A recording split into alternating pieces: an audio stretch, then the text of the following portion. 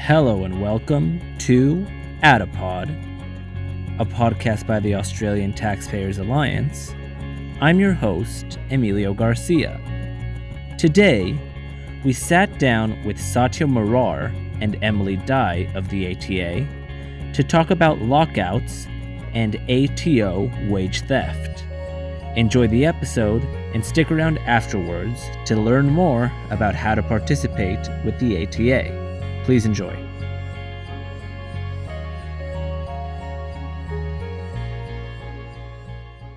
So here we are once again in the Australian Taxpayers Alliance office. We're here with Emily Dye and Satya Marar. What's going on? It's not much. We're going to talk to Emily. We've had her on the podcast before, but as an intern. Now she's the highly efficient head of communication, is it? Yes, communications manager. And she is the most efficient person you'll ever meet. She got here as an intern a few months ago, and now she's basically running Australia, which is great. And you're regularly published nowadays, I hear. Yes, I've gotten a few pieces out in the media recently. Great. And so the one I want to talk to you about today is one that you wrote about the ATO. Not the ATA, the ATO. Yes. Now, they're bad. We all know this, right? Yes. As libertarian-minded people. I mean, sometimes people mix them up, and we've had a few people try to pay us their taxes, and unfortunately... Do you accept it? We feel too bad to take it, because, you know... I mean, it might be sort of illegal, but also we feel bad doing it. I mean that would They're really giving it suck to us. for them later. The ATA's taking it. ATO. Even I'm doing it. All right, Emily, why is the ATO so very, very bad? Well, recently there's been this whistleblower, Richard Boyles, and he's come out with the fact that the ATO is garnishing wages and garnishing profits from businesses before they actually prove that they're guilty of not paying their taxes. Okay, so what's happening essentially is the ATO is coming saying, we suspect that you actually made this amount in profit, you only paid us this amount, so what we're going to do is we're just going to go ahead and take it from you before you even have a chance to tell us, to make your case, essentially, to defend yourself. Exactly. And then there's this whole appeal process, which is expensive, and these are small businesses. So it's not Amazon, it's not Facebook. Right. They can't spend years in litigation trying to defend themselves, especially when their money has been literally sucked out of their bank accounts. They can't afford lawyers, they can't fight back. Yeah, and so what you're saying is the accusation is made, the money is taken out of their account, and then the business has the right to appeal. Yeah, they have to prove that they didn't cheat on their taxes. Yeah, well, that's pretty shady. Yeah, look, another dimension to a lot of this is that more recently, these are businesses which have applied for and been granted tax offsets for research and development. You know, we love to talk about how this country is an innovation country. We want to have the next bright ideas in the future. We want to encourage businesses to develop those ideas on our shores. Yeah. But what often happens is, the guidelines around these tax offsets aren't very clear. And the business will get approved, will get the money, will begin the research, sometimes even finish the research. A few years later, the ATO looks back over the stuff, the ATO, which is often not qualified to make these judgments, and will say, oh, by the way, we don't think you actually were meant to qualify for that offset. We're going to garnish your accounts now and get that money back. Wow. But the money is already being spent. Right. So it's not there for the business to pay back. The business has, by most accounts, done absolutely the right thing, followed the letter of the law, but they've now been, they're now facing the shaft because of it, and it could drive them bankrupt. And with this sort of stuff happening, what's the point of even having these offsets? Businesses are better off not applying for them. Yeah. And not doing the research anyway. Because God knows, a few years from now, you could be stuck in court. Yeah, well, and it also seems to completely ignore the concept of risk. So sure, you get some money, and with that money, you can do some research, and with that research, you can make some profit. Possibly. The last part is not a sure thing. Sure, you have money and you can do research. That might not pay off. So if you take the risk, you use that money, and it doesn't pay off, then what the ATO is essentially doing is saying, this money that we gave you with the assumption that you'd make a profit off of it, took a risk, it didn't work out, and now we're going to take that money back. Yeah, but also, it's a lot of the time these aren't even grants to begin with. Some of them are grants, some of them are just offsets. So you pay less in taxes. Yeah, So you're yes. allowed to keep a bit more of your own money. Mm. And then when you reinvest that money back into your business instead of giving it to the ATO, the money's gone. And all of a sudden, oh wait, now you owe us this money in the future. I think that's something that's often misunderstood is this money is reinvested back into the business. It's not liquid. People don't just have a bunch of money sitting around in bank accounts for they can suddenly pay these giant fees from the ATO. It's in the business. It's in whatever they have that they're selling, in their infrastructure, in their rent, in their electricity bills. It's Yeah, and another thing that I think, and correct me if I'm misunderstanding this, but in your article, essentially the ATO has kind of broad discretion when it comes to assessing the net worth of a business. And so if you have, let's say, they will take into consideration more things than just your net profit. correct. And so they can charge you more based on maybe some investments that you've made. But as you say, they're not liquid investments. You don't have money because you bought a machine or something. Yeah, exactly. This is one of the biggest problems with the death tax in America is, particularly with small farms, it's a lot of money to have that much land, but it's all wrapped up in the land. And so they get taxed on the entire property. Right. But that's not how much money they have. They don't have that money to spend. They have to sell the property, and then basically the business is gone at that point. Yeah. Yeah, for context, the death tax is referring to the inheritance tax or the estate tax. So as soon as you die, the the most inefficient part of the government takes to task how much a person is worth and then charges a monetary value on top of that. Though it's not money. It's not necessarily money. Essentially, sometimes it's money. Like when a billionaire dies, probably paying 10% of, or how much is the death tax? Like 4%? I don't have it off the top of my head. I think it's like 4 or 6%. But yeah, they'll probably have enough liquidity to pay that amount. But as you say, but a business owner, they usually have enough money in the business. The business is worth a lot of money. Exactly. But it's mostly infrastructure based. Exactly. We used to have those sorts of inheritance tax or death taxes in Australia until I think about the 1970s, and this the Premier of Queensland became the first state to actually do away with them. And what happened right after that is all of a sudden everyone wants to retire in Queensland. Of course. Queensland became the retirement state, and all of a sudden every other state sees what happens and they follow it. And it became like a domino wave, and now it's gone. And now in the US they're still talking about it. And they need to get ahead of the curve like we are. It sounds, it's a crazy concept that you would allow people to keep more of their money and to reduce regulations and make life less hard for people, and that people would want to then go to a place and make it more successful. It's a pretty confronting subject. Speaking of confronting subjects and not having your liberty and the government infringing on your right to behave however you want, lockouts. Lockouts in New South Wales. They're gone. And they're gone, and it's thanks to the ATA. That's right. Oh, yeah. well, and a bunch of other groups, but mainly us. Exactly. We've written quite a bit about it, and yeah. I think you guys were leading the way in it. I think you guys were making the proposition that this was actually adversely affecting the economy and the wages of a lot of people, particularly, especially in hospitality, people that are earning less and had much more earning potential taking a night shift, right? So why don't you give us a little bit of background as to what you got, how your campaign went while the lockout laws were still in place, and what's happening now? Yeah, so when they first announced this inquiry, we were obviously determined to make a submission because it's something that our members care about a lot. Most of us probably would not stay out past 2 a.m. partying. This was never about, we think that everyone should just be out in the street, passing out in the gutter at 3 a.m. I mean, if you want to do that, then by all means, go it's ahead. Your God-given right to Well, pass out in the gutter at 3 a.m. Yeah, Most of us except for Satya here. Yeah.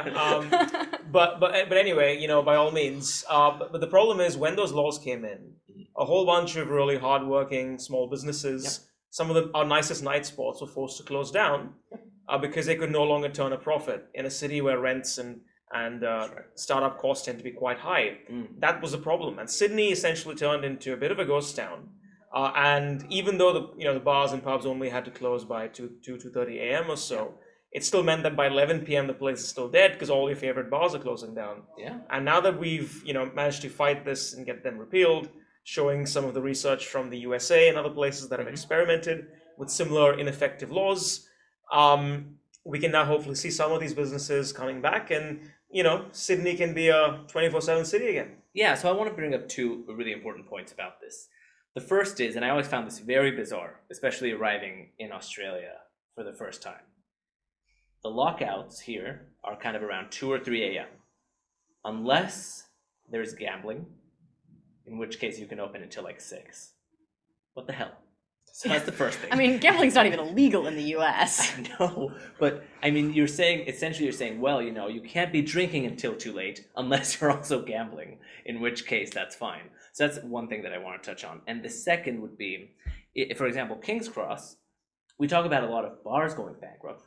We also don't talk about, how about like the little restaurants and the kebab stores and the places that would kind of have patronage from people coming out or at that late hour, totally expanding their earning potential by staying open late. Yeah. They also suffer greatly, right? So why don't we stick to the first part? Why in the world, whose brilliant idea was it? Alcohol's bad, so don't drink it too late unless you also gamble. So this misconception that it's about gambling, it's actually about the casino, the monopoly, the main business that is paying the state government a lot of money and license fees and so on. Now, there were a lot of conspiracy theories about corruption and lobbying. Now, we don't know if there's any truth to that. Okay. But it is certainly curious that effectively the one venue right outside the original lockout zone, which had the most to gain from these laws coming in, was the big old Star City Casino. That's right. Where it's a Sydney institution. We've all been there. And it's a bit of a cash cow as well for the state government. They make a lot of money off gambling. Right. And you can really see this double-edged sort of like mindset, right? Where the government claims to want to crack down on the vice of gambling. Yeah. So what they'll do is they'll ban things like online poker, which is a game of skill, right, where you have some control over the odds. And they'll do this in the face of strong lobbying by the slot machine industry, right? Meanwhile, they'll allow other forms of gambling, which are actually more dangerous, where you have less control over the odds. That's right. So it's the absolute worst goblinry and malfeasance you'll find in the state. That's right. Emily? I mean, that's one thing that's striking between Melbourne and Sydney, just how many VIP lounges there are. Every bar I go into seems to have a VIP lounge. Right. And well, it's kind of a perverse incentive, because you're saying this is the only way in which I can kind of expand my hours, keep my people on for longer, make more money into the night, is to put some pokies in the back. Well, why wouldn't one do that? Well, VIP lounge is almost an oxymoron, right? Because if you found a so-called VIP. No, I mean, like, you go into a VIP lounge in an American casino, and you're going to find like guys in suits, high rollers, with a lot of money to burn. Yeah. You go to a so-called VIP lounge in Australia, and you're going to find like some fat old person who's on Centrelink wearing an adult diaper, who's got a serious gambling problem. I'd say with the US, you have the spectrum. It's the spectrum. Yes. Most of our casinos are on the reservation, because the reservations are not under the same laws as the rest of the United States. Good for them, by the way. I know. They've got a bit more freedom. That's a free market. They've got free market, and they've monopolized on it, and they're having a good time, and they've got some giant casinos. It's probably the biggest thing on every reservation is the casino. True. Yeah. And then you've got I would Nevada, love an Aboriginal casino. An Aboriginal casino? I would love that, but they'll never let it happen. Well, I mean, look what it I don't think took it's to been open Donny. I mean, they're clearly not keen on letting them use their own land to make their own lives better. But that's kind of beside the point. What can we expect now going forward? Places like, I don't know, I know that lockout laws are opening across the CBD. Does that affect King's Cross? No, King's Cross still has lockouts. King's Cross is still going to be closed. Correct. So, but the CBD is now open. What are we going to expect? What positive or negative, or what ramifications generally can we expect now? Well, I think this actually causes a problem, because you're just hurting one group and not the other. So you're picking like restaurants, bars in King's Cross are going to be hurt even more by this. Right. Because people are going to just go to the CBD to drink. That's right. And so it will probably cause an increase in poverty in the CBD area, or not CBD, in the King's Cross area, a decrease in bars as CBD bars are benefiting. Right.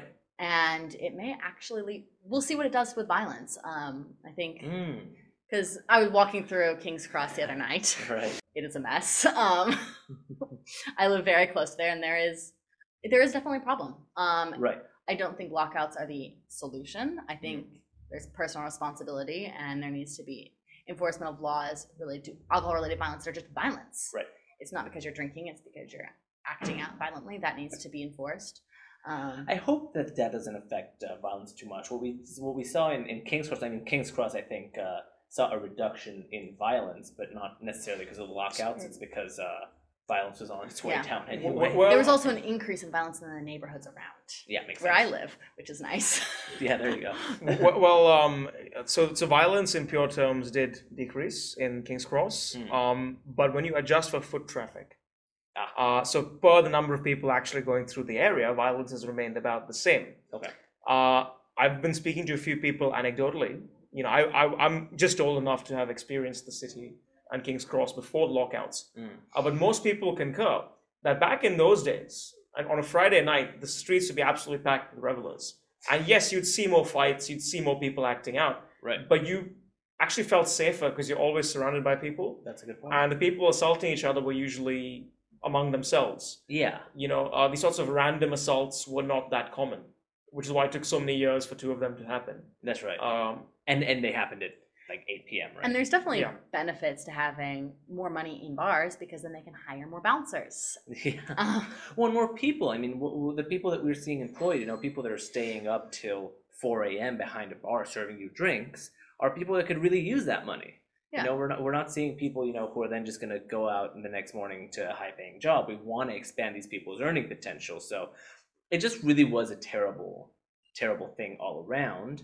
But yeah, it's interesting to think, Emily, and that's a really good point, that we're actually going to see maybe surrounding areas see a really meaningful impact to their bottom line, especially considering that so much of the money that bars and restaurants make is between Thursday and Saturday. And so if you want to go out for your drinks, for drinks with your friends, maybe you're not going to choose a place in Darling Harbour or in King's Cross or something. You'll probably just, let's just go to the CBD because we can stay out longer. But I guess the corollary to all of this is that if those effects happen, these worst case scenario effects where you just end up ruining King's Cross by dragging people out of the CBD, that creates the political pressure to include the King's Cross in terms of removing lockouts. Yeah. So the problem could essentially fix itself, which would be a good outcome. We can hope so. The other thing is, and I think this is what probably drove the decision to keep the lockouts within King's Cross. King's Cross is much more of a residential area now than it used to be before lockouts. So residents are naturally a bit reluctant to see the city, to see this, the place they live in become more of a loud night spot when they For go to sure. bed. But don't you think that then what we need to do is liberalize it and then give more power to the councils to regulate bar hours at the behest of the people that live in that area? Well, I certainly... Sorry. Oh, absolutely. I think it's a serious problem when you have laws for some people and different laws for other people. That just creates an imbalance in the market. Yeah, and different it's people unfair. will need different things, right? Yeah. Yeah, but no, I agree with that. Look, our position at the ATA has always been, let it be up to councils. If you have a local council area that's strongly residential and they don't want to have too many bars open till 5 a.m. because of the noise and all that, then that's a local community decision. Yes. That should be fine. But I think the reason, I'm just speculating here, but I think the reason why the King's Cross thing was maintained was pressure from residents. But I think that should be, I agree, a decision made by the council, not a decision made by the state government. Yeah, I couldn't agree more. And I'm definitely not looking forward to all the people leaving King's Cross late at night and wandering through my neighborhood, trying to find their next bar as they've gotten kicked out after lockouts. Yeah, no, I guess that's... On your place? Yeah, please no. It'll be interesting to see how this kind of plays out. And obviously, thank you to the ATA on behalf of all night goers for opening up the city for us. And I think we're going to leave it here. So thanks to everyone for listening, and we'll see you next time. Yeah. Sayonara. Thanks for listening to Adipod, a podcast by the Australian Taxpayers Alliance. If you care to know more about the ATA, visit their website, www.taxpayers.org, where you'll be able to see their mission statement, their projects, campaigns, objectives, and so much more. Remember, listening to the podcast is free, but creating it isn't. If you'd like to continue to see the Australian Taxpayers Alliance advocacy, please consider becoming a member or donating. You can do this on their website as well. This has been Adipod. We'll see you next time.